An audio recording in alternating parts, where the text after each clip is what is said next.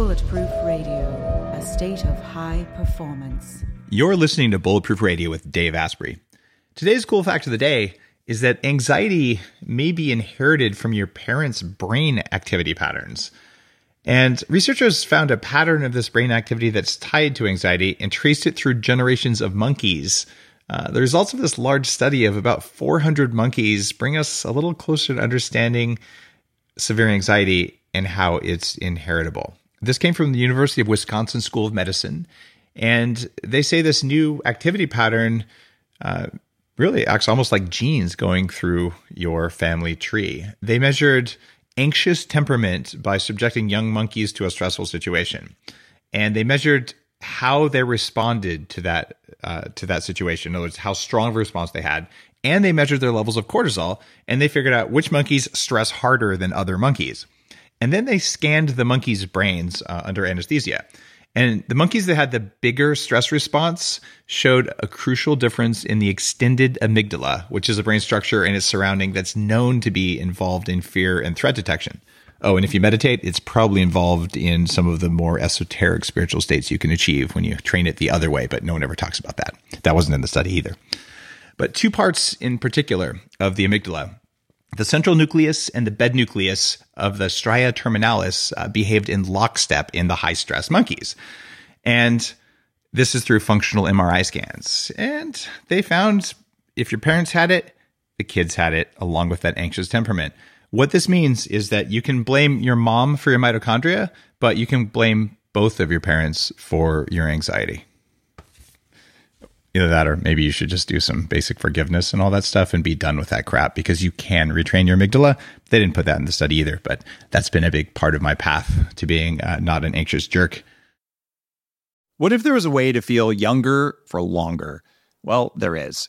Your body needs something called the NAD+ molecule to help you age well.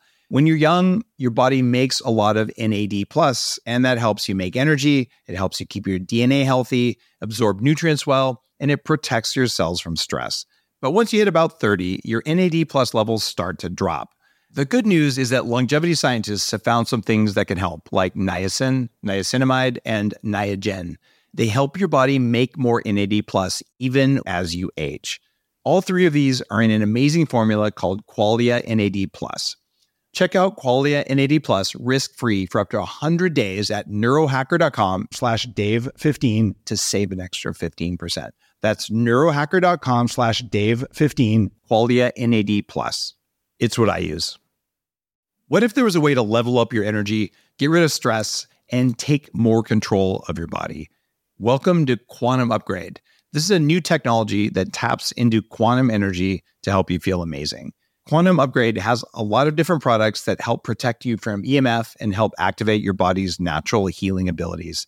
You can expect better sleep, more resilience, less stress, and better blood flow. The cool thing about Quantum Upgrade is that the products are backed by a lot of heavy-duty scientific studies, and there's a new measurable upgrade. You can now use Quantum Upgrade to increase your consciousness levels between 1400 and 2200 on the Hawkins map of consciousness. If you don't know what that means, do some research, because it's impressive, it's fun to learn about, and it's something that I've come to understand. Ready to try Quantum Upgrade? Visit quantumupgrade.io/Dave for a 7-day free trial. All right. Now, I typically like to foreshadow, and you can wonder, am I going to be talking about monkeys, fMRIs, or anxiety? In this case, well, none of the above, and maybe a little bit of the above, because we are talking about neuroscience, and we're talking with a leading Bay Area-based PhD who studies comparative neurology to understand our brains and brain evolution. And he's doing this at Stanford School of Medicine, where he's a professor of neurobiology, and he's made a bunch of important contributions to the field of brain development, brain plasticity, neural regeneration, and repair. So, of course, that's why I want to talk to him. We're talking about none other than Dr. Andrew Huberman. Andrew, welcome to the show. Thanks so much for having me. I'm thrilled to be here. Now, if you are a fan of neuroscience, which is pretty likely if you've been listening to the show for a while, we're going to define all of our terms as we go through the interview. If you didn't know what the amygdala was, that's okay. Now, Andrew, you know, like so much cool stuff. I almost didn't know where to start when I'm thinking what I ask you, because you talk about increasing cognitive capacity, which is really cool. And you've done some really crazy martial arts and scuba diving. Like you're a very fit neuroscientist, as opposed to, you know, the thick glasses, white lab coat, and overhanging belly. That's probably the stereotypical neuroscience guy. So let's start there. What's up with increasing cognitive capacity by leveraging your stress and arousal system? Like, what does that even mean? Yeah. So I've long been interested in perception, cognition, all of neuroscience. And the short history of this is the following. So really there are 5 components to how you go through life, and only 5. And they are the things you sense, right? The things you perceive. So which of those sensations you're focused on. So you could sense something, but you wouldn't consciously know you sensed it, you're saying? That's right. So okay. I could say, you know, right now you're sensing the bottoms of your feet in contact with the floor, but until you think about it, you weren't paying attention to it, you weren't perceiving it. Correct. But you're sensing things all the time. You can't turn off the sensory epithelium, as we call it, the sensory sheet of your eyes and your ears and your nose and your mouth and the rest. You're sensing things all the time. But you can turn those off with either lidocaine or LSD, right? Yeah, those are pretty extreme circumstances. Okay, but I'm saying, but when you do those, weird stuff happens. Like anytime you walk around going, I can't feel my hand, or I can't feel my face after, like those are extreme states that everyone remembers because they're so bizarre, right? Yeah, I mean, you could amputate a limb too, but that's a good point. Right. So I guess I'm referring to the sort of like basal states. Okay, like, the normal states. Okay. I don't mean to be nitpicky, but that's So you know, you're sensing things all the time, and then there's what you perceive, which is what you're focused on, and then there are your emotions / feelings, and I'd like to call them emotions, not feelings, because when you call them feelings, they're sometimes confused with sensations. That's the feel part. That's just a semantic thing. And then there are your thoughts, which are interesting, and we can talk about a little bit more. And then there are your actions. So that's it. You've got sensations, perceptions, emotions, thoughts, and actions.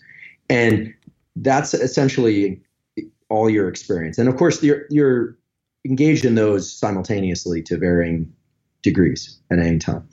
And then there's this thing that they all ride on, which is your level of alertness, or let's call it autonomic arousal. Some people like to call it stress, but that gets a little tricky. Let's just call it autonomic arousal. Here's what I mean by that. When you're dead, you're not going to experience any of those things, as far as I know. Right. Never been dead, so I don't know.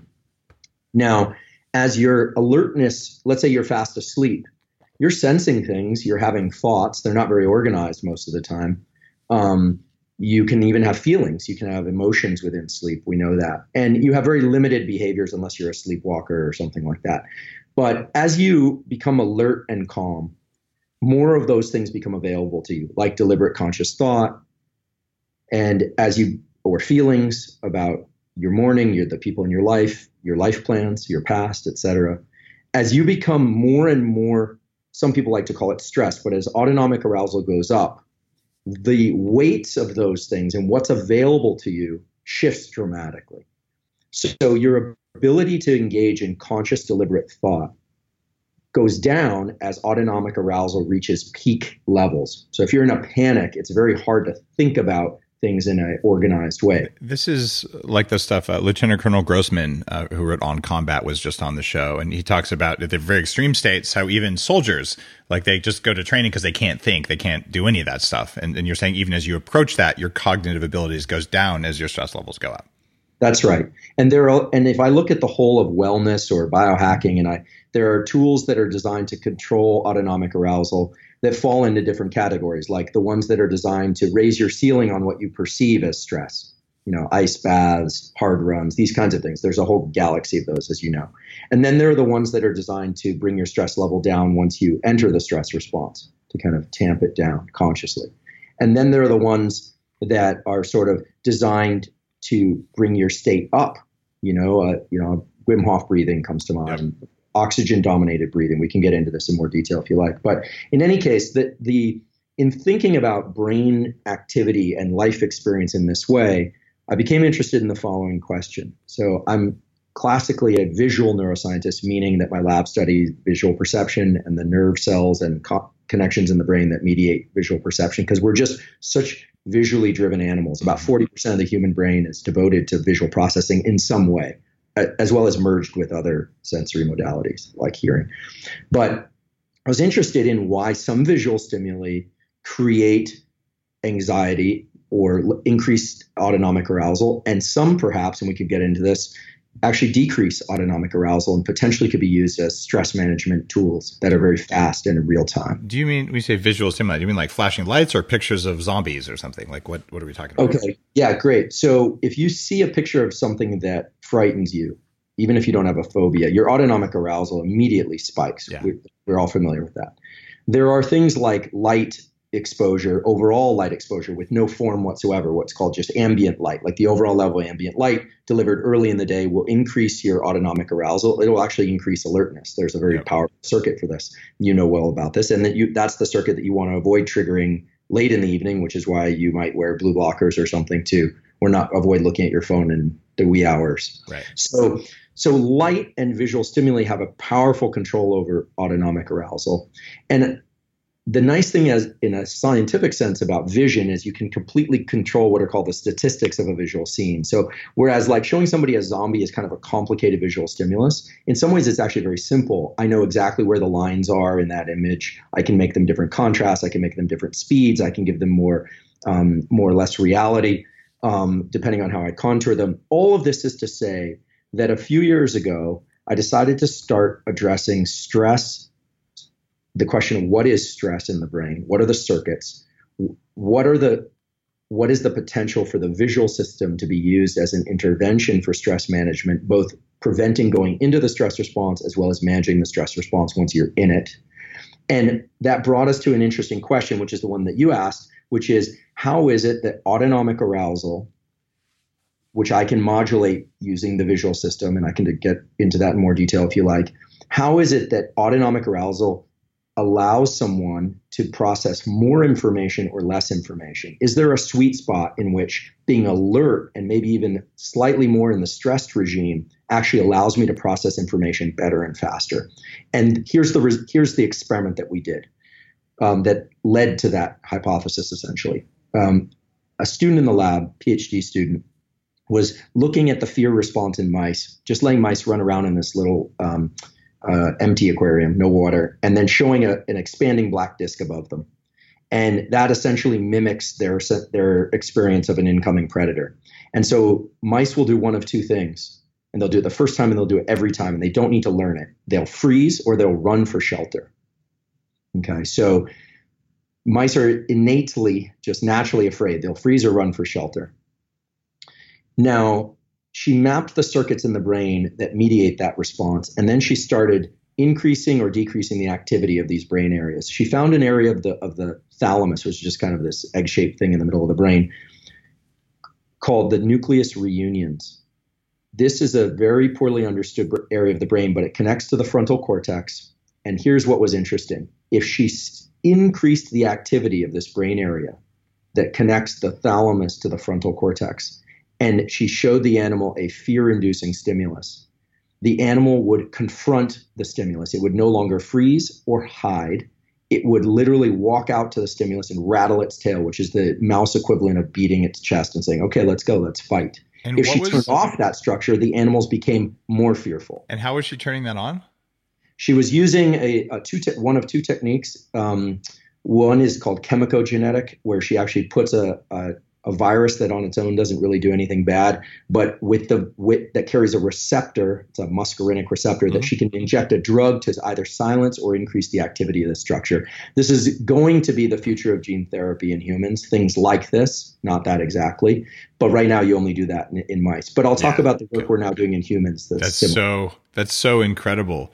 So just tuning that part of the brain. And I recently did transcranial magnetic stimulation of individual brain structures. You could probably hit the thalamus with that. In fact, I even have some gear here that does it with magnets at a lower amplitude than the $250,000 gear that they're using at the psychiatrist's office. But yeah, it's coming. Wow. Manipulations of brain circuitry are coming. So this is a circuit that literally changed fear into courage. And so we asked, what's going on here? And so it turns out that this circuit is allows the animal to bypass the amygdala activation. I know you mentioned amygdala in your intro, to bypass amygdala activation and instead to engage the frontal cortex. Now, that was all fine and good, and we were excited that we discovered that circuit.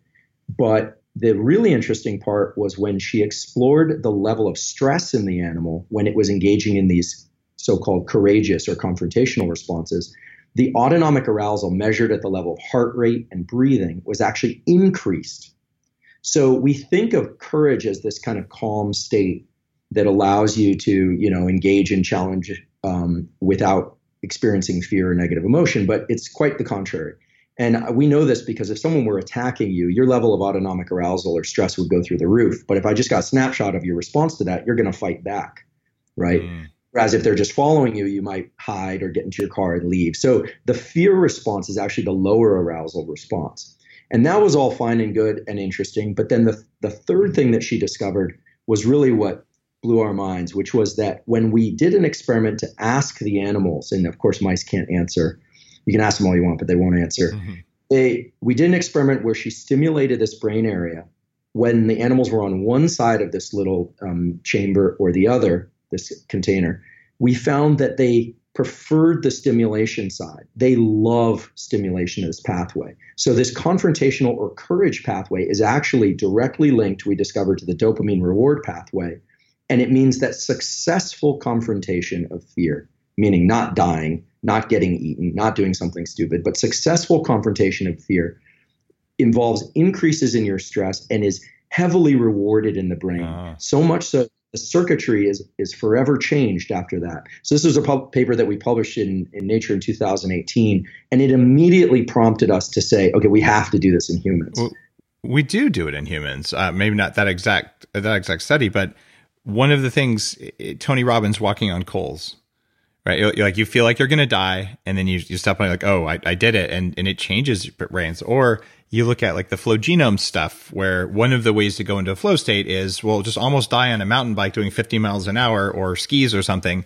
And you get that dopamine hit and you go into this altered state. So it seems like we know that there's a reward system because we can see it in certain behavior patterns like that. But are you actually able to measure that in humans now? Yeah, so we immediately built up a virtual reality laboratory that looked exactly like the mouse laboratory, except bigger, of course. And this prompted us to go collect the most realistic fear-inducing or arousal-producing stimuli that we could for VR. So that was what led to my collaboration with shark diver photographer Michael Muller and doing cage exit shark diving and recording great whites to bring back that footage to the lab and build VR experiences that are very realistic compared to most studies of fear. The history of of studying neuroscience fear in humans is, in my opinion, has been a little deprived, let's say. But VR changes that because you can control everything within the VR. You can look at where people are looking. You can measure where their eyes are. You can get subjective reports. You can measure their breathing, their heart rate. But the real twist in all this that made it exciting was we teamed up with a neurosurgeon at UCSF, a guy named Eddie Chang, a spectacular neurosurgeon, to actually record neurons from the human brain, both the amygdala, the visual cortex, structures like the insula, to actually get measurements of what the brain is doing in humans while people are going through these fear, confrontation, courage versus freezing versus, types of scenarios.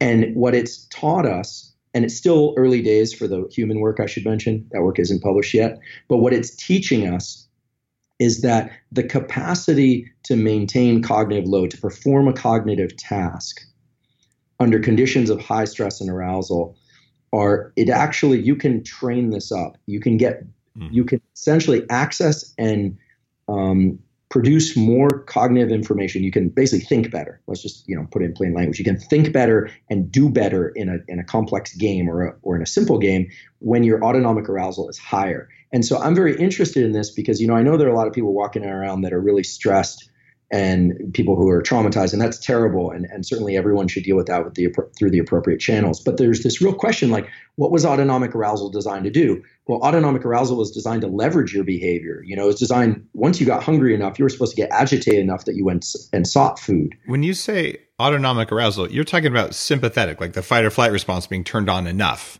not the sympathetic branch, or sorry, not the parasympathetic branch, the rest and reset branch of the autonomic system, right? You're talking about being a little stressed enough to do good work. That's right. Okay. I'm talking about why. Here's my theory. I'll try and weave this with some of the more common daily practices with people who don't have electrodes in their heads. I've always found that a little bit of, for me, just myself, a little bit of mild hunger, or like the intermittent fasting thing, or the kind of ketogenic oriented nutrition, always sharpened my focus. Back in 2005 when I was a postdoc at Stanford, I got teased a lot because I would drink the oil off the almond butter, and everyone was like, "Oh, gross." I could work very long hours that way. I always liked, when I was working long hours, to maintain a little bit of sympathetic tone, as they say, be a little bit more on the stress regime. And when it's time to relax, you can eat some starches and crash out. And so the nervous system is highly susceptible to these kinds of manipulations, because you have to remember that, of course, and the autonomic arousal, like even the stress that people feel around loneliness, that was installed in you to get you to go find a mate. Oh, totally. Right. And if you are not lonely, like you have a mate and you've mated recently, then there's a period of time, it varies between individuals, where you're content to be relaxed. It's parasympathetic dominance, because nature. So you're being you're being manipulated from the inside based on what nature wanted you to do, but you can leverage that. That's the power of that fourth element, which is conscious thought. And so it occurs to me that there are two states that most people want to be in, not 50. There are psychedelic states, and there are other kinds of states, flow states. But the two states that I think most people seek are alert and calm, or asleep.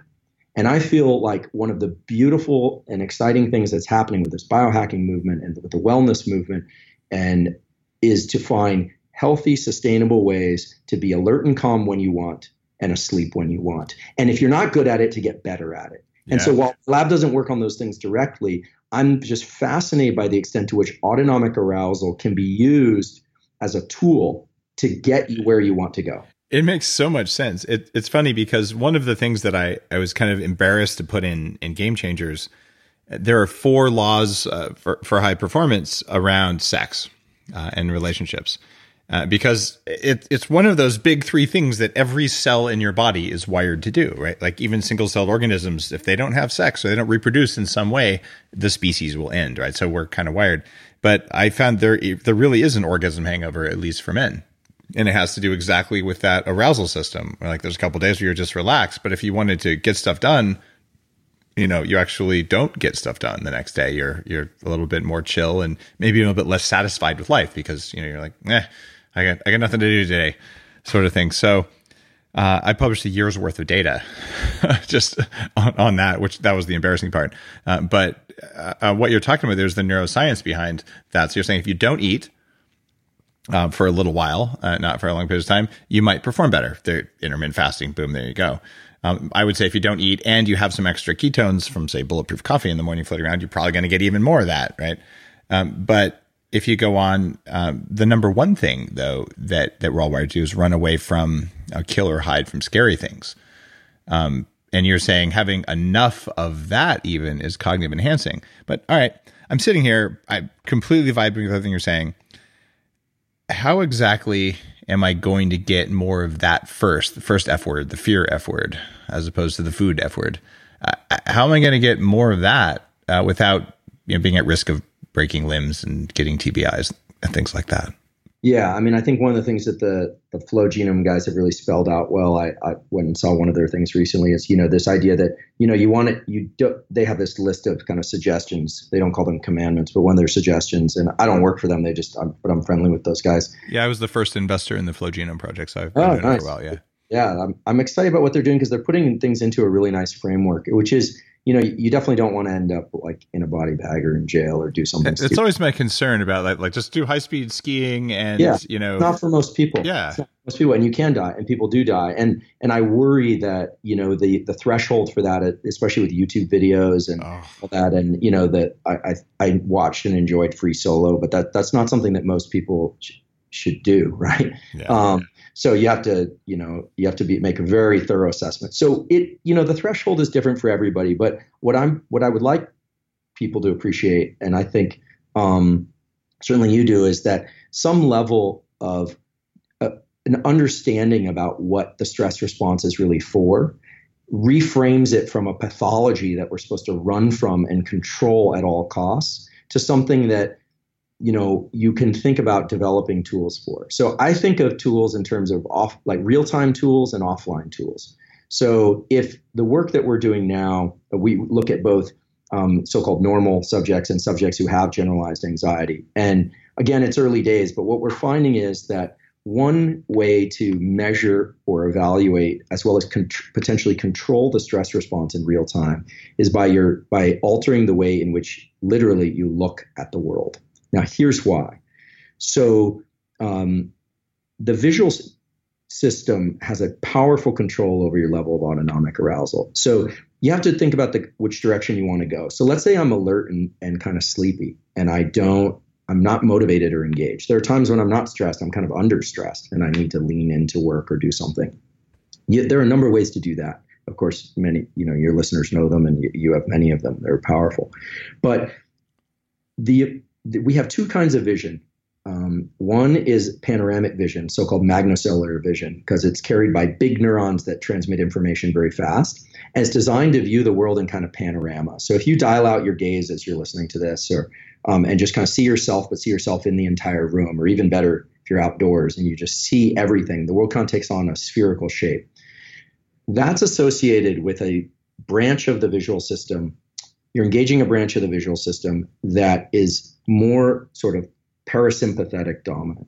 It actually is, animals that are grazing animals only have that system. They don't have what's called foveal vision. They don't have high acuity vision. They're grazing, and their only concern is to get their food while detecting if anything comes into their environment. It's actually a system that allows you to process information much faster because the neurons are big for potential threat detection, but it's a low anxiety state. Now, there are many yogic practices that are kind of associated with soft gaze and things, but this is the neuroscience of that. And you can do it by dialing out your gaze. By contrast, when you focus your eyes on a single what's called vergence point and you enter foveal vision, you're now switching to high acuity vision, and your perception of time switches. This is what's key. You're altering you start micro slicing time. So big picture time bins are bigger, small picture time bins are smaller, just simply by virtue of the two parallel circuits that we have in our brains, primates have in their brains, lions have in their brains, but animals like sheep and cows don't. They only have that panoramic vision. So we've been exploring in the lab the extent to which you can use your states of viewing the world as rapid ways to enter and adjust your level of autonomic arousal. So when I'm kind of sleepy and I need to focus and do work, I actually focus on a crosshatch about a meter away for about a minute, and it actually acts to lock my attentional system. You can actually, there's a blip, a kind of increase in autonomic arousal that goes up with that. And then I personally find it easier than to focus on a work task. Conversely, if I'm sort of in a stress state, people always say, okay, control your breathing. I'm a big fan of breath work as a way to control your breathing. Oh, yeah. But the problem is it's closed loop. So if I'm really stressed and I can't control my breathing, then controlling my breathing isn't an option. But dialing it out, it's also not covert all the time. You can't do it in every circumstance. Can't do it if you're scuba diving. You can't do it sometimes you should, but adjusting breathing when in real time is a complicated thing because you don't want to compromise your activity. But you can dial out your gaze and very rapidly adjust down your level of autonomic arousal. In fact, the visual system is the fastest way, maybe the auditory system as well, to downregulate your arousal. And the reason for that comes from neuroanatomy. So here I teach neuroanatomy to the medical students, and there are multiple cranial nerves that feed the so-called reticular activating system, this wake-up system for the brain. But the two that people often overlook are cranial nerves 2 and 8, which are the optic nerve and the vestibular auditory nerve. Wow. So So if you recall, the optic nerve was the primary evolutionary anciently installed mechanism to control arousal. And now you consider that the human brain is 40% for vision. And now it makes sense why, okay, of course you want to block blue light in the evening, because that optic nerve, that second cranial nerve, is carrying arousal information to the brain.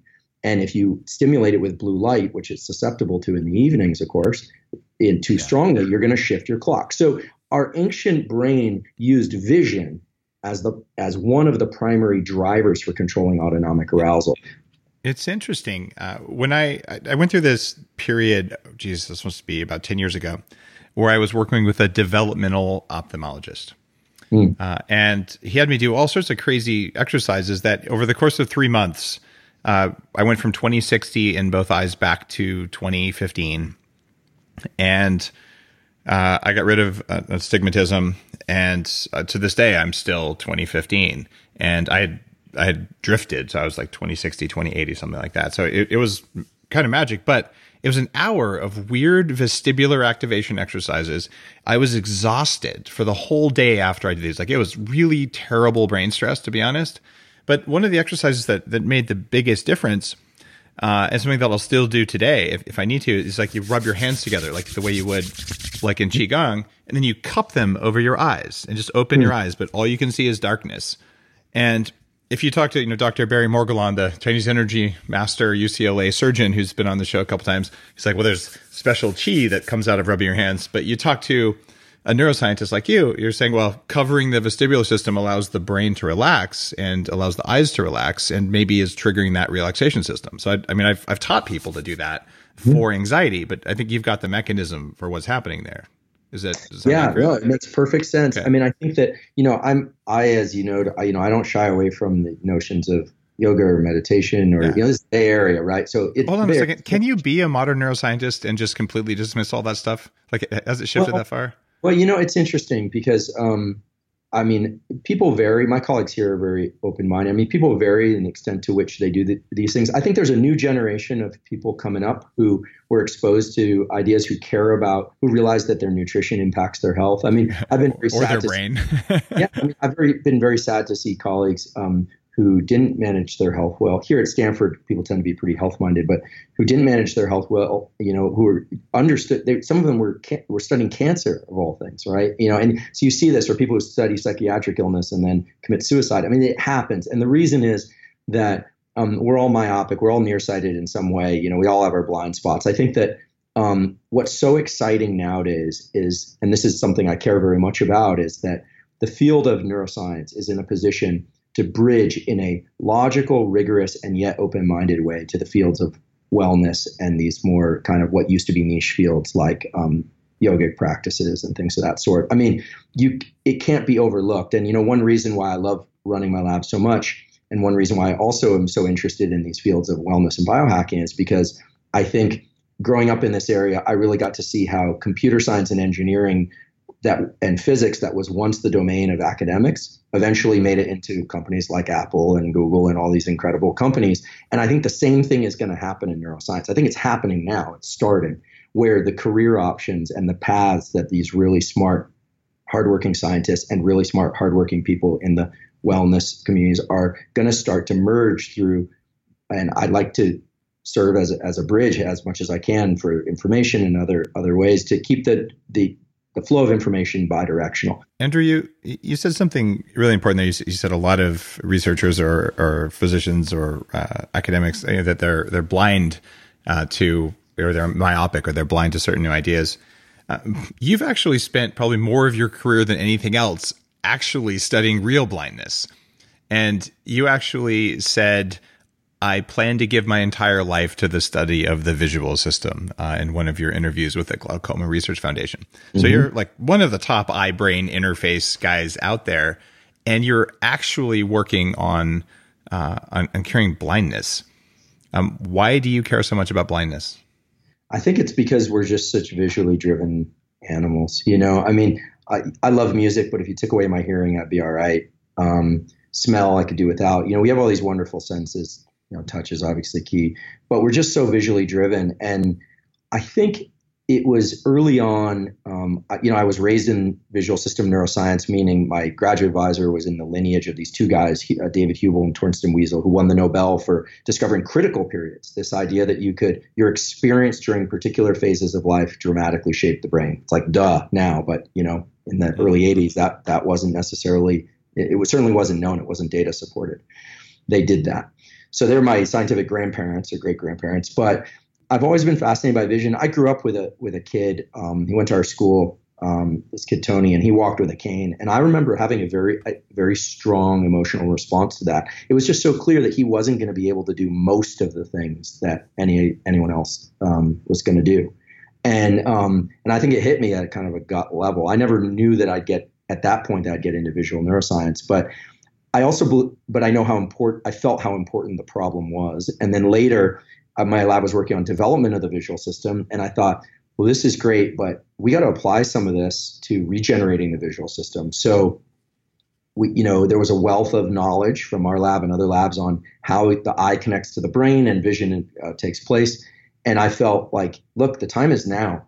So we published a paper back in 2016 showing that specific patterns of electrical stimulation using screens, not wires, but having mice view particular patterns of visual stimulation could actually enhance regeneration after a blinding injury. And that I got contacted by hundreds, now thousands of patients around the world. Like, can you help me? Can you help my kid? Can you help my wife? This is so debilitating. I'm losing my vision. And so what I decided at that point was this kind of the typical line of, it's going to be 5 or 10 years before we do this in humans, more studies in mice. I thought, enough of that. If you're blind, more studies are not needed. Right, exactly. Right, exactly. So I thought, what is a safe and non-invasive way that we can bring this to humans now? So one of the things I'm most proud of is, and this was a team effort, of course, and I rely on excellent people here at Stanford and elsewhere, but was to take the timeline of running, taking a result like that to a clinical trial in humans. Typically it's 5 to 10 years, and we made it 10 months. So right now we're running a clinical trial with the ophthalmology department here at Stanford, where there are patients, it's a small number of them still, but we're growing that number, who have VR headsets that they put on 5 times a week for a 30-minute training, so to stimulate the retina in specific ways in order to try and get enhanced vision. So that they can see better. And for people who are losing their vision, and this is key, for people that are losing their vision, to not lose their vision. So to hold on to what they've got. Because it's one thing to cure blindness, to reverse blindness, but in many blinding diseases, it's slow. So like in glaucoma, it's really slow.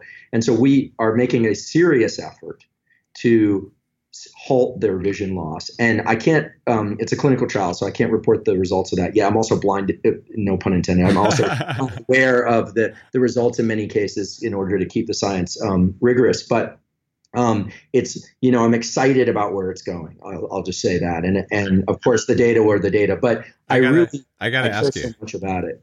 Yeah.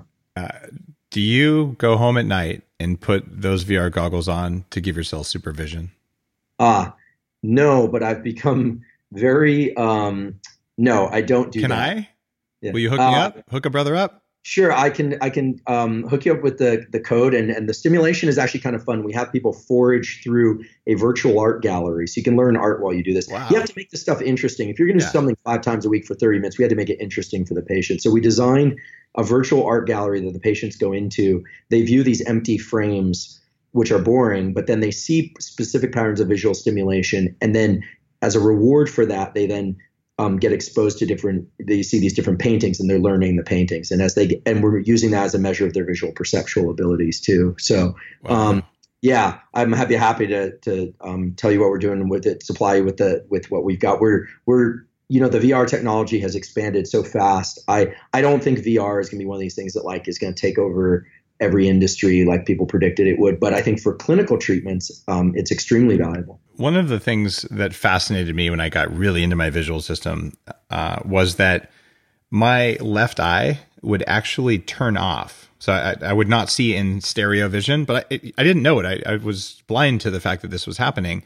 So my brain would get tired. My visual system was stressed. My eyes didn't team well. So I worked really hard on turning that eye back on so that I would have both eyes working at the same time and really training the brain to cause them to work together. The theory that they came up with was that, well, I started reading when I was 18 months old, so I probably spent a lot of time staring at a page instead of looking at trees and crawling around and stuff. Yeah, Who knows? well, absolutely. Yeah. Wait, how old were you when you did this retraining? I was about probably 34, I guess, 33, 34. So, I mean, that's an amazing story, and it's awesome because, the classic thing, the Huberman Weasel Nobel Prize was for this idea that the brain is plastic early on and that's kind of frozen, these critical periods. But the work Eric Kandel came on the show, the guy who like discovered neuroplasticity. Right. So, yeah. No, I mean, I think that one of the great, sequels to that was these people like Kandel, like Eric Knudsen, like Mike Merznick, who've shown that it's an absolute no.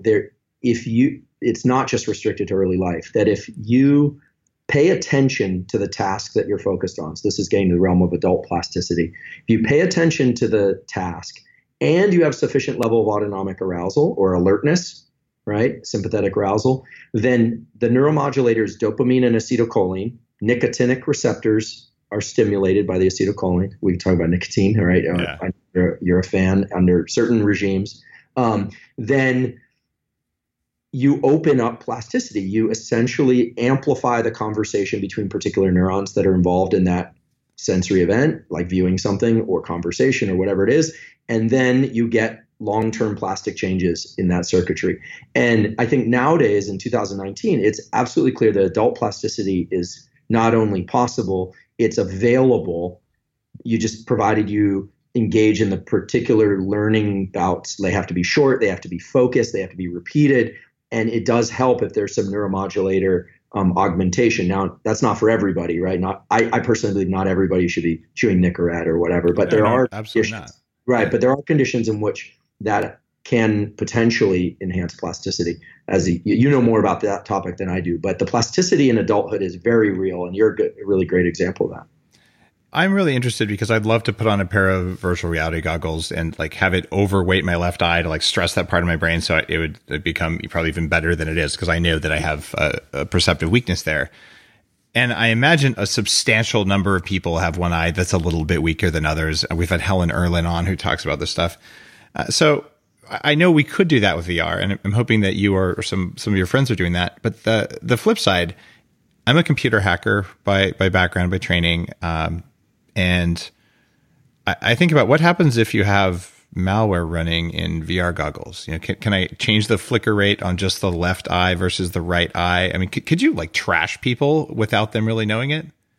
Yeah, I mean, if someone had ill intent, they could do that. Sure. I think that's actually kind of scary. I mean, if you're playing video games with VR for 6 hours a day and there's a 5% tweak between your two eyes, over time, that could be like a substantial performance improvement and you would have no idea why. Right. Well, I don't think anyone should be spending 6 hours a day in VR. I mean, Jeremy Bailenson, a colleague of mine here at Stanford, wrote this book, Experience on Demand, and he's been in the VR field essentially longer than anybody that I know. And he has some very specific prescriptions, especially for kids whose brains are very plastic, because there's, look, 1 hour or 2 hours of a patched eye of just occluding or closing one eye in childhood can lead to a permanent shift in the brain representation of that eye. You can become cortically blind to that eye unless you do the reverse experiment, which is to cover the other eye and open the one that was recently closed and reverse it. That's the kind of work that Huberman Weasel won that Nobel for. So the rewiring that you can have in adulthood is more subtle in any one session, but that's why you don't want to be spending 6 hours a day in VR or it's not clear you should be doing 6 hours a day of any one thing in particular, except maybe sleep, right? All right, there you go. I like that quote. What about, we'll just call it human augmentation, about going beyond what we were born with. You've done your scuba, you've done some pretty extreme sports sorts of things over the years.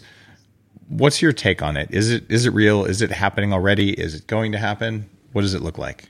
It's going to happen. It's happening. There are some people out there that are, claiming they're going to, put chips in the brain, get people learning languages in a few days, enhancing, Here's the deal.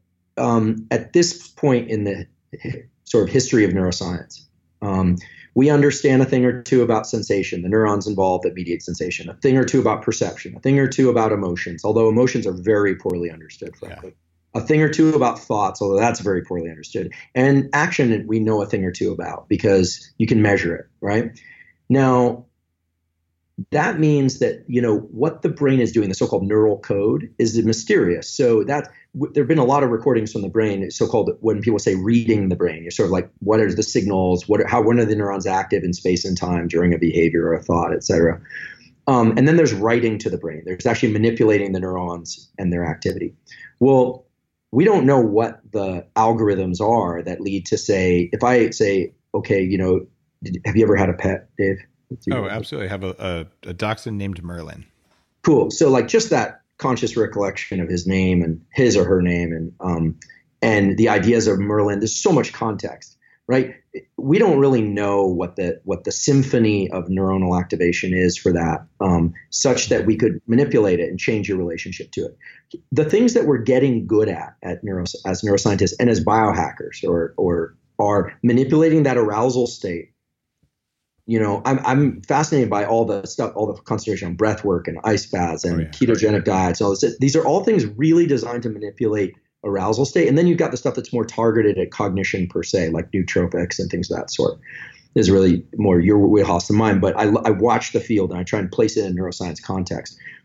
The people that are talking about creating super beings that can learn so much and retain so much, I invite a challenge. I'm delighted that people are thinking about neuroscience, but without any understanding of really how to think about emotions in a rigorous scientific way, or think about thoughts in a rigorous scientific way to really understand what those are, I'm not all that confident that people know what sequences of stimulation to put into the brain in order to get it to be 10x better or 50x better at any one thing. However, I will say this, things like you mentioned TMS, there are laboratories that are now using 10 hertz stimulation, not inhibition or inactivation, but activation, 10 hertz activation of particular circuits to open up the window for plasticity. With magnets or electricity? With TMS.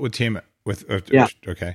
So I have a neuroscience facility, not quite up to the Huberman lab standard, but we have 2 neuroscientists and a lot of EEG stuff, but we'll actually use very specific frequencies with an alternating current across the brain, including 10 hertz as one of them. But we'll do that to increase neuroplasticity before doing neurofeedback so that you can get basically more results in less time. Right? And I've been doing that kind of stuff.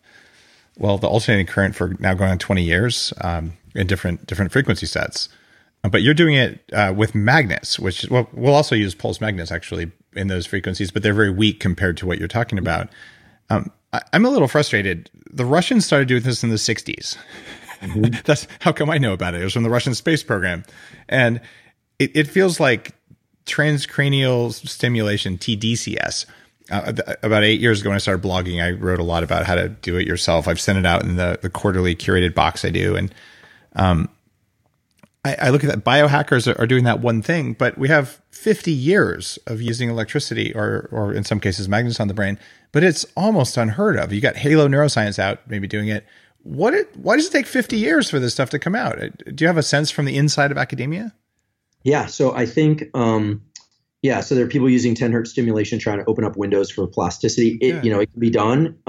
Why? Okay. The reason is that, failures in neurosurgery and in medicine can halt fields entirely. So like if you look at gene therapy, right? Like there were some early failures that set back the field of this powerful thing of gene therapy, of using viruses to deliver genes that people need into their body and brain in different ways, set it back a decade or more. There's the medical community is very reactive, right? Like the fen-phen thing, like people were losing weight and then people start dying. And it's like gone, right? It's off the market. Right. So tryptophan, right? It's like now you can go buy 5-HTP or tryptophan at your health food store online at Amazon. But, it used to be that because of a contaminated batch of tryptophan and some people died, it was like tryptophan was off the market, so people are relying on heavier sleep medication when they probably didn't need to.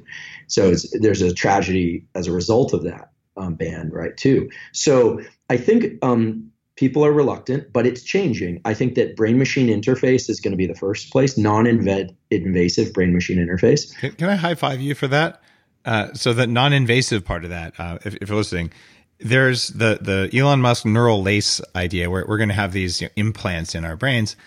My wife, Dr. Lana, and I started a company that did lab testing for immune rejection of implant materials that are supposed to be hypoallergenic. And so we went kind of deep on that. This was in the mid 2000s. And I'll tell you, there are people allergic to titanium, allergic to gold, things that you're not supposed to be able to. And then you have biofilms and infection. And I'm pretty out there. I mean, I've had stem cells everywhere and done all sorts of stuff that I swallowed electrical stimulation devices. But I'm not implanting crap in my brain until we've managed to get all the signal out of our eyes coming off our brain. And there's just so much that's not touched. It feels foolhardy and stupid, and like you read too much sci-fi, which is almost impossible to do, in order to think, oh, we got to drill holes. And I feel like I'm almost like a heretic for saying that. But you said non-invasive before I did. So why are you in the non-invasive camp versus, why shouldn't we all just go get a chip? Well, I think because I'm realistic about what's gonna. Most people are not going to breach the skull. They're not going to take a little drill through the skull. Neurosurgeons aren't afraid of drilling through the skull. They love it. They live for it. They train for it. And so they're the first people to say, "Oh yeah, it's no big deal." But they do it with a purpose. Now, I think that there is this portion of your central nervous system, the brain, right? The only piece of your brain that sits outside of your skull is your retina. And so I'm obviously, I keep coming back to this, but I'm making a push for the visual system as an entry point for at least manipulating states, and for accessing this fear to courage transition, for accessing control over stress in real time. I'm not an engineer. I'm not developing the technologies to do this. One of the reasons I was excited to come on your podcast is because people listen to it. I think that there are smart people out there that can create science grounded tools for this. Oh yeah. And remember, that's a piece of the brain hanging out outside the skull, for which the statistics and in other words, the stuff you want to deliver to the retina, then I don't mean injecting into the retina, I mean looking at stuff or seeing certain things, is kind of known. It's not like you have to go find some substance in the Amazon. It's called light, and you just have to manipulate light either in VR or in another format in intelligent ways. And I think that but that is one form of brain-machine interface. Now, Halo is an interesting one too. I think the founders of Halo, one of them trained with Mike Merznick. I've never tried the device, but they came on the show. It was pretty cool. Yeah. Yeah. I mean, it's grounded in very good logic. I received nothing from them, but I think that the logic is great. Stimulate so-called postsynaptic activity, activity in motor cortex while engaging in a motor task you want to learn better, get a little more or much more amplification of the signal, and learn things faster. It all makes sense. I think that the stuff that you're doing I haven't tried all the tools. I'd love to, next time I'm in Santa Monica, I'd love to try some of the tools and goodies, the pods and all this stuff. But I think very few people are willing to take an intelligent, thoughtful engineering approach to this. On the one hand, you've got scientists that are busy running their labs and trying to figure out how things work under normal conditions and solve disease and stuff. And then you've got people in the biohacking community who are like, well, what one pill is just going to get me there? And I think I'm not just saying this because we're in conversation. I think embracing the brain machine, the non-invasive stuff, the supplementation stuff, the whole of it is the only way to arrive. It's a whole field, right? It's like saying the field of neuroscience couldn't have gotten by with just an electrode. You also need anatomists and molecular biologists. The field of biohacking and wellness, you need people who are thinking about different domains of the problem, and you're doing that. And there are others, of course, too. You nailed it.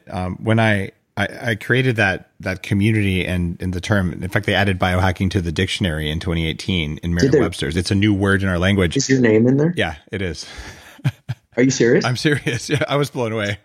Someone texted Next me. Thing, so that I always say the moment you become a verb, then it's like Marie Kondo now. They're talking about like, you're going to Marie Kondo that. So pretty soon you're going to, we're going to call it bulletproofing it? Or no, it's just called biohacking. And I didn't trademark that word because I wanted there to be a name for like, how do we bring neuroscientists and Navy SEALs and, deep sea divers and weight loss experts and, all the people who didn't, and bodybuilders, for God's sake, like they would never talk to neuroscientists, but they're really, really good hackers of our human biology. And well, they're willing to try most anything. Yeah, we need guinea pigs who want to look like balloon animals. No, I'm just kidding. But like if you want to get real swole, but I wanted that, and you just hit it on the head when you talk about you won't get there with just one, because I used to try just one of those when I had a lot of work to do because I was pretty much wrecked, and it kind of makes me mad when people like, it's just that one pill. It's like, no, you can't eat garbage and take the one pill. It doesn't work. Right. And if you just eat really cleanly and you think that's going to magically give you all the performance you can do, well, that's not going to work either. Like you just have to stack it, but then it's actually work. And sometimes maybe you need more arousal so you'll be inspired to do the work. You know, it's interesting because I think that right now we're at such a key point in the evolution of not just neuroscience, but this biohacking field. I think that it's no longer niche. And there are a number of scientists really, you know, I heard a great podcast. It was with Rogan and David Sinclair on aging, you know. Oh yeah. I've been following David Sinclair's work. Some of the people who've shown some new things about nicotinamide riboside are going to come on soon. So yeah. Okay. So yeah. I mean, guys like Sinclair, he was willing to at least talk about what he's doing in his own life. You know, he cares about his longevity and his health. You know, there's a new generation coming up, and we're, I mean, I've been in this game a while because I got into it young, but you know, we want to live long, healthy, better lives. I approached neuroscience and my career in neuroscience. I looked at it, I was like, look, I'm not a professional athlete, but like this is as competitive and time consuming and energetically demanding and potentially stressful as anything else. And it's professional. I mean, this is my livelihood. So my nutrition, my supplementation, my exercise, my whatever brain machine interface stuff I happen to play with, although I've done less of that, was all geared toward trying to be better at what I do, right? And live my normal life outside the lab. But so I biohacked my way through neuroscience. Like that's, you know. Yeah, but that's why, you know, you have a position at Stanford, because that came out really well in Game Changers. This last book, I asked 450 people who did something noteworthy enough to be on the show the same question, and found the common patterns of what they did to become preeminent at what they do. And well, what you did to become at the top of your field is very similar. Like there's common patterns.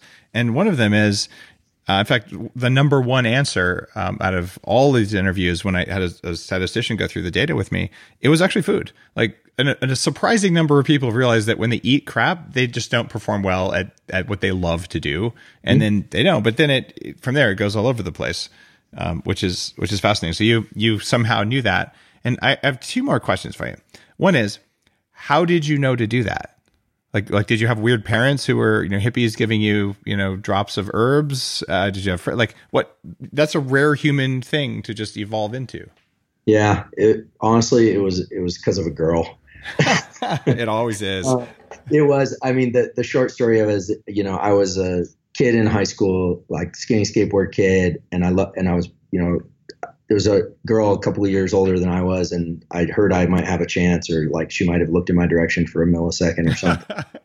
I fell in love young, followed her off to college, and so I got into fitness first. I was like, all right, I'm going to start doing my push-ups and sit-ups and that kind of thing. And then, you get into that community, and pretty soon you discover like, oh, how I eat impacts my body and how I feel and how I think as well.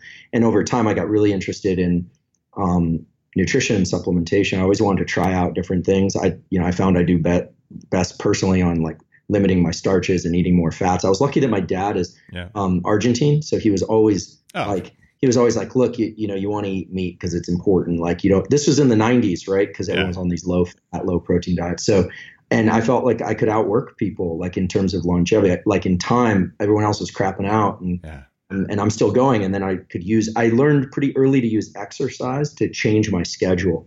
So if I need to be alert in the morning, I start exercising in the morning. I can shift on jet lag that way. And so I started biohacking early on. And frankly, I loved supplements. I think it taught me to be in tune with my body. I'm very sensitive. So how many a day do you take?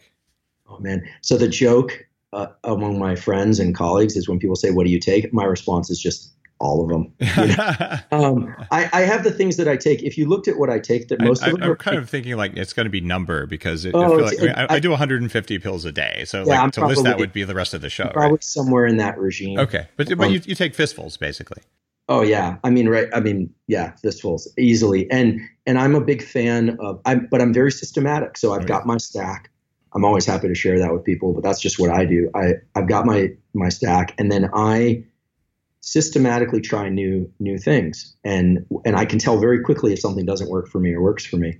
Everything I get, you can get off Amazon, is like typical. And so I don't take anything really esoteric, but I've long taken things like desiccated beef liver tablets. Oh yeah, me too, for years. Yeah, this kind of thing. Like I mean, multivitamin, ginger, these kinds of like, but so I eat pretty normally, except pretty clean. But I think in general, the supplementation has given me, I would say, it's hard to put a real number on this, but anywhere from like a 10 to 25% advantage.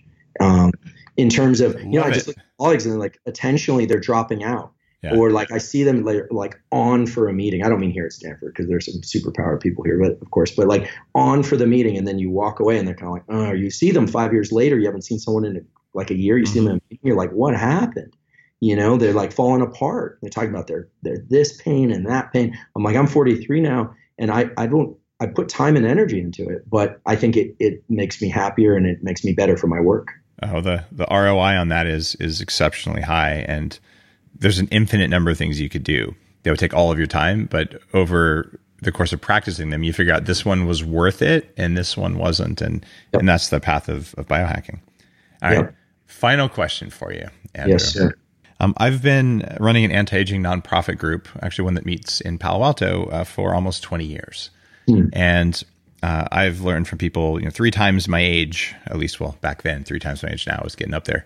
But I've been real public in Men's Health recently. It's like, look, I'm going to live to at least 180. Here's the math. Here's why I think I can do it. And that's pretty far out there. But you're a biohacker. You're a neuroscientist. You're very well trained. You know what's going on up there. How long are you going to live?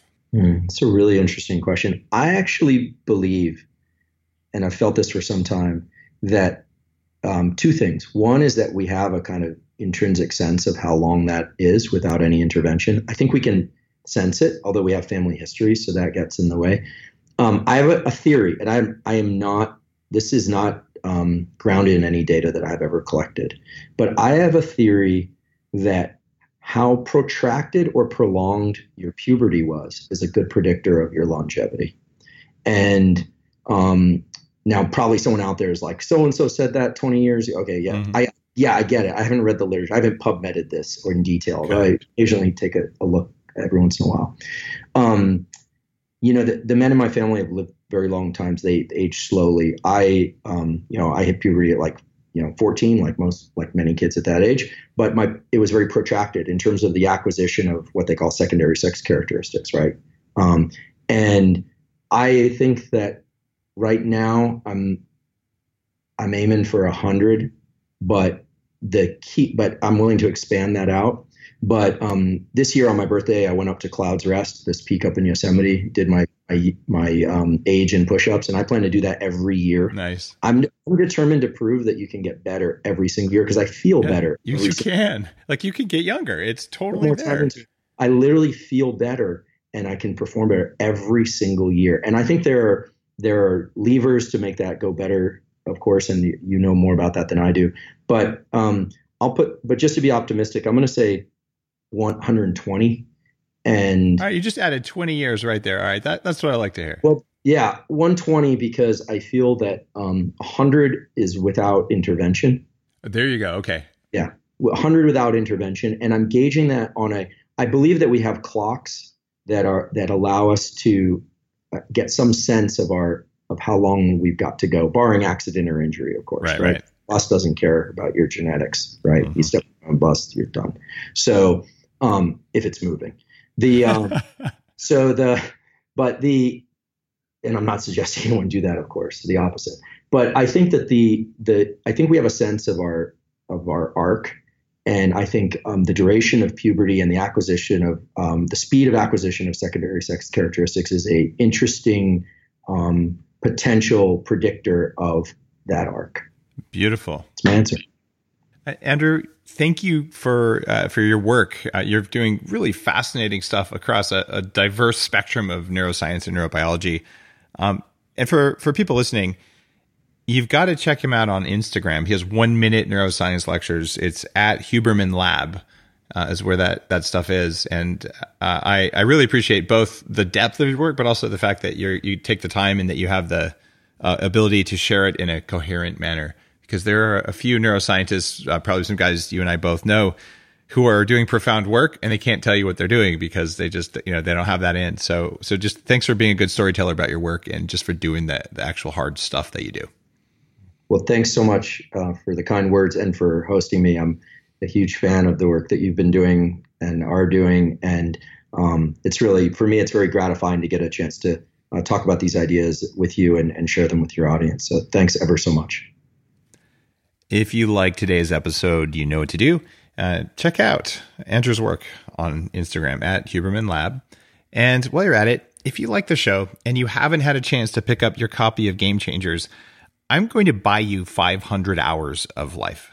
If you were to listen to 500 episodes of Bulletproof Radio, which is going to take you approximately 3 months of your life working 40 hours a day, and there are quite a few people who've done that, but if you haven't done that yet, I went to the trouble. I went through every episode, gathered the knowledge from them, looked for commonalities, sorted through it, and made it so that you can read the book or listen to the book. You can read it in about 4 hours, and you can get all of that boiled down knowledge with the simple question is, what are the things you can do to perform better as a human being? Not by following one guru or another, but saying, what do they all agree on? What are the common patterns? So you can pick the things with the highest return for you. This took me more time to write than most of my other books. And it's not here's episode 1, here's what you learned. It's a real study of Bulletproof Radio. So check out Game Changers if you haven't. It's almost entirely 5-star reviews, the best reviewed book I've ever written. It just hit the shelves, and pick it up today.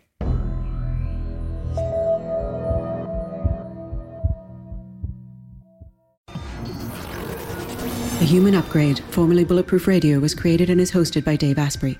The information contained in this podcast is provided for informational purposes only and is not intended for the purposes of diagnosing, treating, curing, or preventing any disease. Before using any products referenced on the podcast, consult with your healthcare provider, carefully read all labels, and heed all directions and cautions that accompany the products. Information found or received through the podcast should not be used in place of a consultation or advice from a healthcare provider. If you suspect you have a medical problem or should you have any healthcare questions, please promptly call or see your healthcare provider.